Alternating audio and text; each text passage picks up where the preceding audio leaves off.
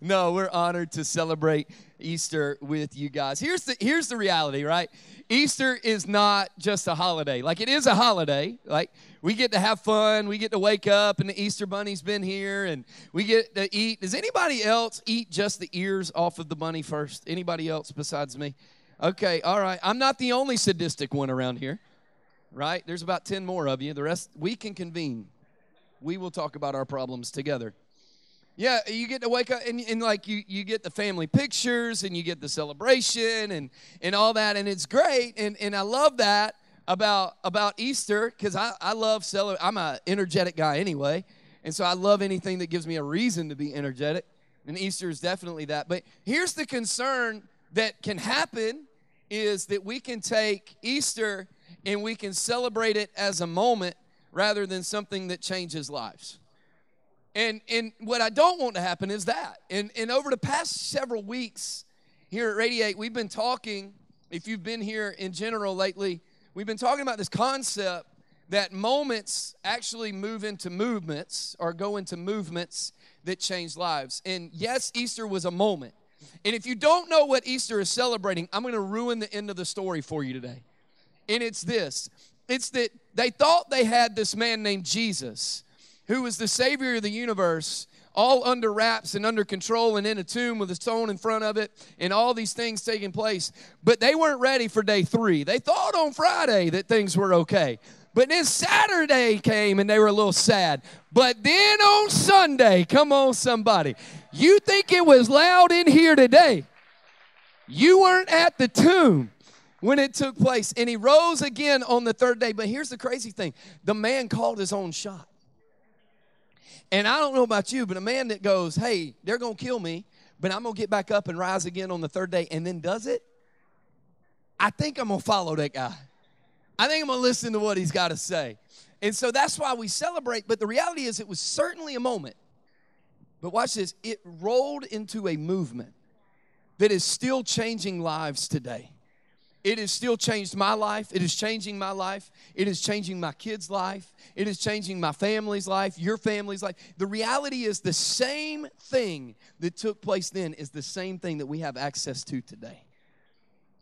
And that's what I really kind of want to spend time on today, is that Easter is the example and the illustration.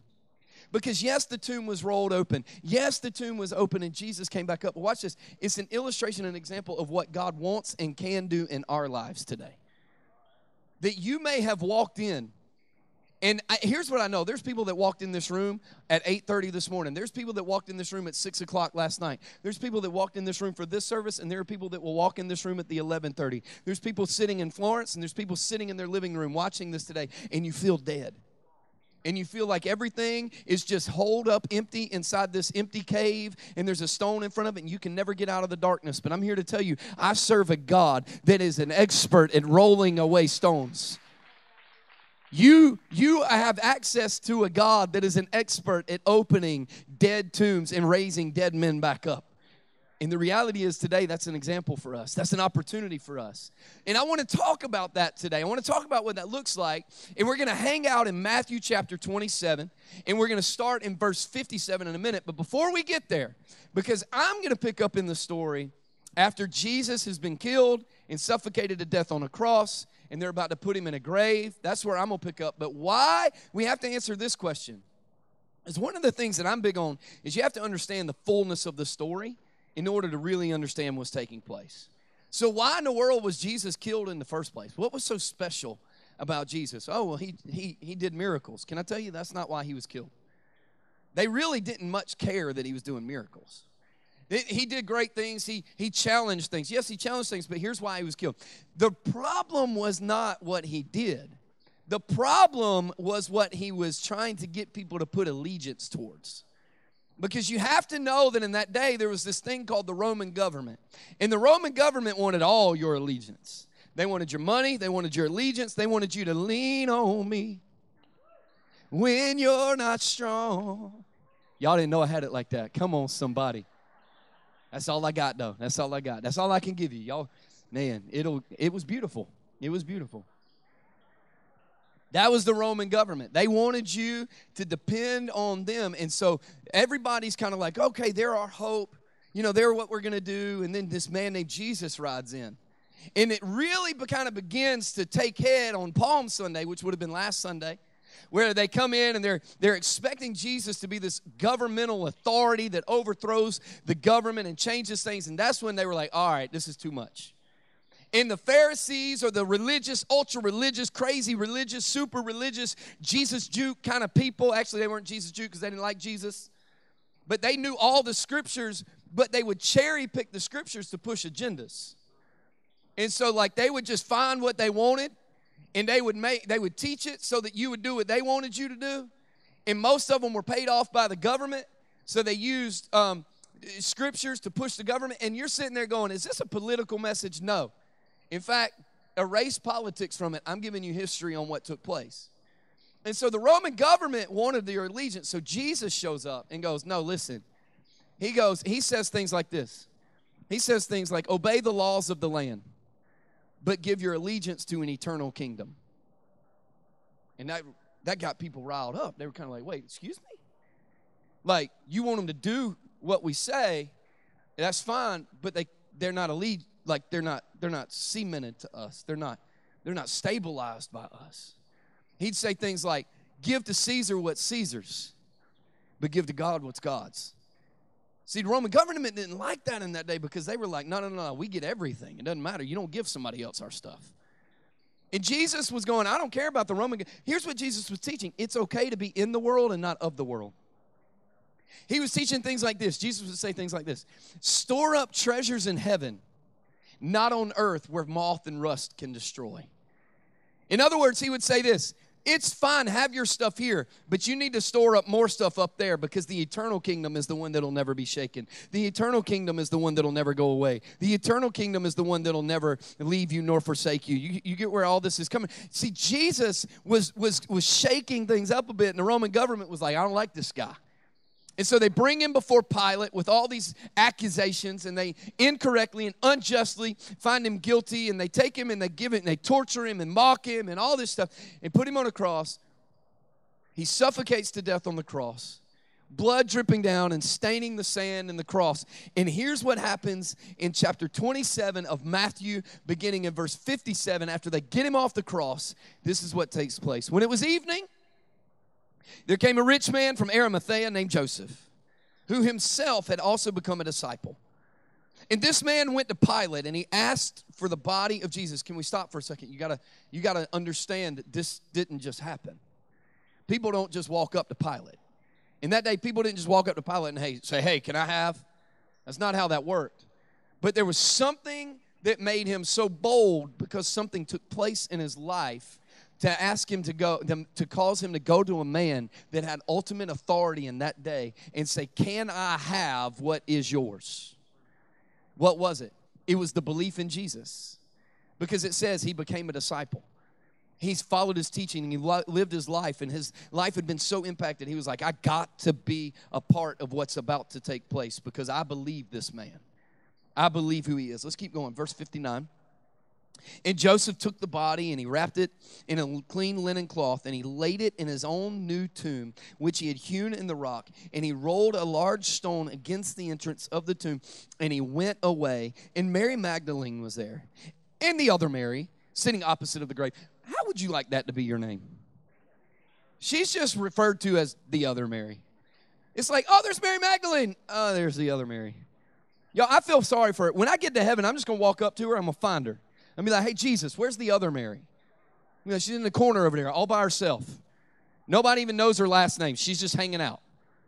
And I'm going to walk around, and I'm going to put my arm around her. I'm going to be like, nobody else gave you props. I gave you props, Mary. I don't know your last name, but we friends now. You were forgotten at the tomb, but I got you, girl. Verse 62. I just think that verse is hilarious to me, the other Mary.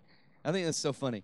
Verse 62. Now on the next day, the day after the preparation, the chief priests and the Pharisees gathered together with Pilate and said, Sir, we remember that when he was alive, that deceiver said, what is deceiver? A liar, right? I think this is funny to me. That deceiver said, after 3 days, I am to rise again. Therefore, give orders for the grave to be made secure until the third day. If he was such a liar, why are they worried about it? Why are they worried about it? They said, go make the grave secure. And they said, otherwise his disciples may come and steal him away and say to the people, he is risen from the dead, and the last deception will be worse than the first. So they give this explanation. Maybe the disciples will steal him away. Go make it secure. Y'all, if they didn't believe some way, you ever done something and in the back of your mind you kind of go, but what if what they said is true? Like, you kind of like, there might be something to that, right? It's somewhere along. I just think the Pharisees and Pilate and all was sitting back going, I don't know. He did some crazy. Like, he opened some blinded eyes. Like, he may get back up. That guy, he did some stuff. I love this. They made it secure, right? Until the third day. Let's keep going. Verse 65. Pilate said to them, you have a guard? So go. Make it as secure as you know. And they went and they made the grave secure. And along with the guard, they set a seal on the stone. I want to talk about a couple of things. Number one, they put a guard in front of the tomb. Why is that important? See, here's what we have to understand, is they rolled this stone in front of the grave. That should have been enough. And it's not one of those stones that you're going to hook an F-250 up to and just like spin tires and pull it out of the way. This is one of those stones, this is going to take real men. Like men that, like big men, not me kind of men. Like, I'm a small man.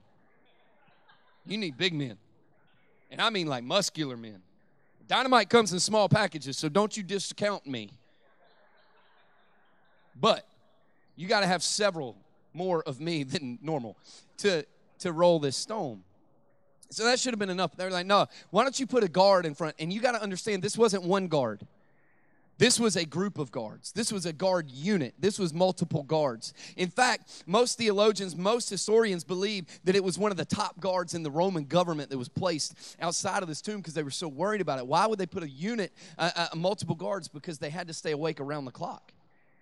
They had to be awake around the clock. Why?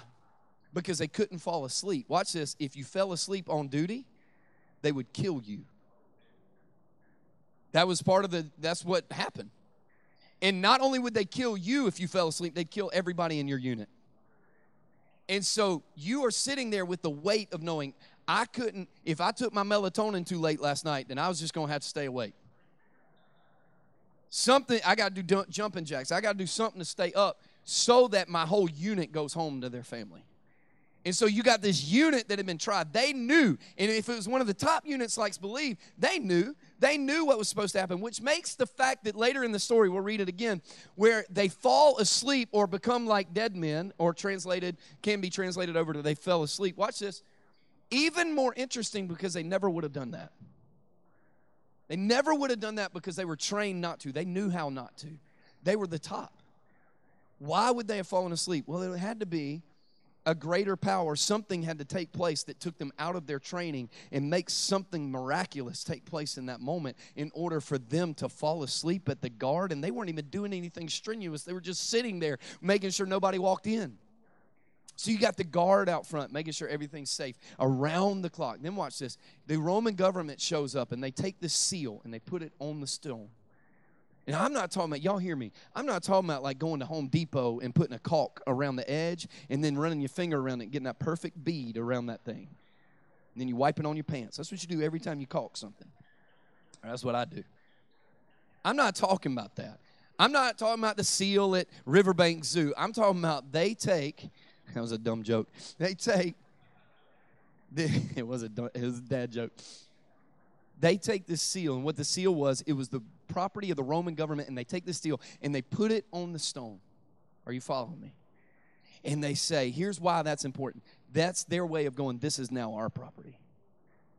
This ain't your property, because what happens when the seal is on something, if you tamper with it, if you validate it or vandalize it, or if you mess with it, you can now be tried and executed for messing with government property. Now let's go back to what was taking place and why Jesus was arrested to begin with. There was a power struggle between two kingdoms going on, the Roman government and the kingdom of God. And the Roman government was always going, give me your allegiance. Give me your trust. Trust in me. Give me all that you have. And Jesus comes along and goes, give all that you have to God. Yeah, that's fine. Pay your taxes. That's fine. Do what the law says. But give me your allegiance. Put your faith in the kingdom of God, because the kingdom of God will never be shaken. The Roman government will. The kingdom of God will always be here. The Roman government will fade one day. And this structure is going on. And so, y'all, I can't help but think this was a little bit of a power play on the governmental structure and on Pilate's behalf to go, wait a second, you know that kingdom that he talked about? I've already beat it. Do you follow what's happening? They said, no. I know you trusted him, but look, there's my seal. My seal's on this thing. I've won. He's dead. I'm alive. His seal's nowhere. My seal is here. And they stood there and they made sure that that seal was protected. But they weren't ready for day 3. They weren't ready for Sunday morning. They were fine on Friday night. They had it all under control. Their top guards were standing there, arms crossed, muscles bulging, right? They were on steroids, all that stuff. They had the seal. Friday was quiet, but all of a sudden, something began to shake on a Sunday morning.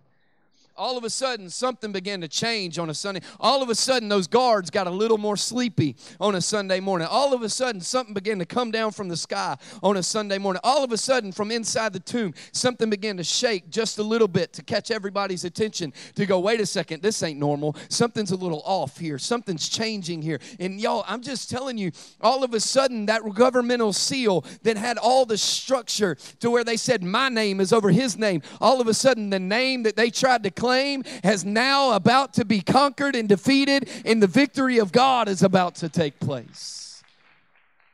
It's important to know why all this stuff is there, because in chapter 28 of verses 1 through 6 of chapter 28, the story continues. And it says, now after the Sabbath, as it began to dawn toward the first day of the week, Mary Magdalene, and here we go, and the other Mary. Can I just make this known? Our phrase here at Radiate Church is you matter. It's been our phrase for 10 years. We say it all the time. I just want the other Mary to know she matters. And the other Mary came to look at the grave. And behold, a severe earthquake had occurred. For an angel of the Lord descended from heaven and came and rolled away the stone and sat upon it. I love that God just sat down on their authority. He just said, at the expense of sounding a little off color, if you will, he said, I'm going to sit my butt on your authority. He said, your authority's got nothing on me, because what's about to take place is going to show that. Continue. Verse 3. And his appearance was like lightning, and his clothing as white as snow. Verse 4. The guards shook for fear of him and became like dead men. And the angel said to the women, Mary Magdalene and the other Mary, do not be afraid, for I know that you are looking for Jesus who has been crucified. He is not here, for he has risen. And I love this power play.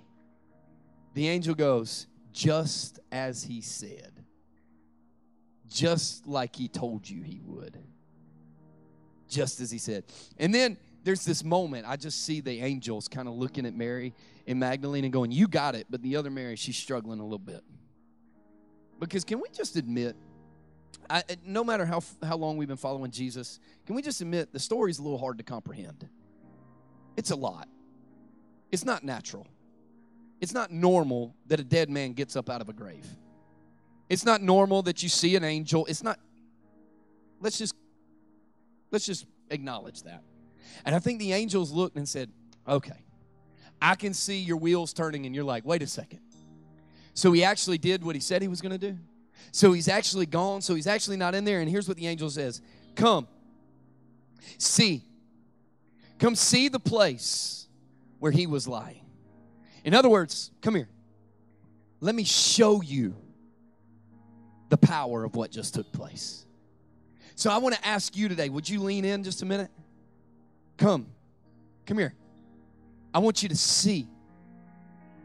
I want you to see the power of what's taking place in your life. And I'm not talking about thousands of years ago. I'm talking about that moment started something that's taking place in your life today and in my life today. Watch this. Let's say that this little box right here is our life. Let's say that this is how we live. This is what we do. And what happens as we live life, I don't know about you guys, but I got a really good grasp on how my life is supposed to be. Right? I got a great plan. I got it all figured out. And if God would just listen to me, it'd be real easy. But don't we all know that life isn't that predictable? Things happen, don't they? Things happen good, things happen bad. It's just life. It doesn't mean God's absent. It doesn't mean Jesus doesn't love you. Here's what it means. It's just life. And what happens as we live this life is these labels and these seals, or is what I'll call them, begin to attach themselves to our life. Like you go through something and now you got the name of cancer that follows you everywhere you go. You can't get a cough without thinking about it being something worse. You know, you get these things like a label like, I'm just forgotten. Nobody sees me. Nobody pays attention to me. I don't matter to anybody. I'm not good enough. It doesn't matter. You got these things like these different medicines that you need. I'm not saying you don't need them, but now you're so dependent on them that they just become who we are. It's just, I'll always have this. Or maybe it's the failures in your life. Or maybe it's somebody just telling you how ugly you are and you'll never be anything. I don't know. Anxiety, depression, infertile, whatever the name is. And we collect these things in our lives. And sometimes they bury themselves down. But they all attach to us at a certain time. And then as we continue to live life, we may go through moments where everything's good. But doesn't life get shaken sometimes? You lose that loved one that you thought you'd never lose. You didn't get the promotion that you worked real hard for. You got all these questions about all this stuff and things. And as life shakes, the seals that we've collected throughout our lives begin to pop. And they begin to pop up, and they begin to come up in our lives. And what happens is the more that they come up in our lives, the more that we begin to identify by them. Oh, I'm just anxious. Oh, I'm just depressed. Oh, I'm just this. Oh, I'm just that. And they pop up, and we begin to live it out. And now, all of a sudden, we become what we thought we had conquered. But I'm here to tell you, it's not your name that can conquer any of these names. See, there's a name, and his name is Jesus. In his name, he's already defeated, it says, death, hell, and the grave. He's already got up from death one time. He's already said, I'm conquering the name that they put on the tomb. They thought they had me down. And so what happens when we realize that is we begin to put it on our life and go, all right, when life shakes, it's not that stuff don't pop.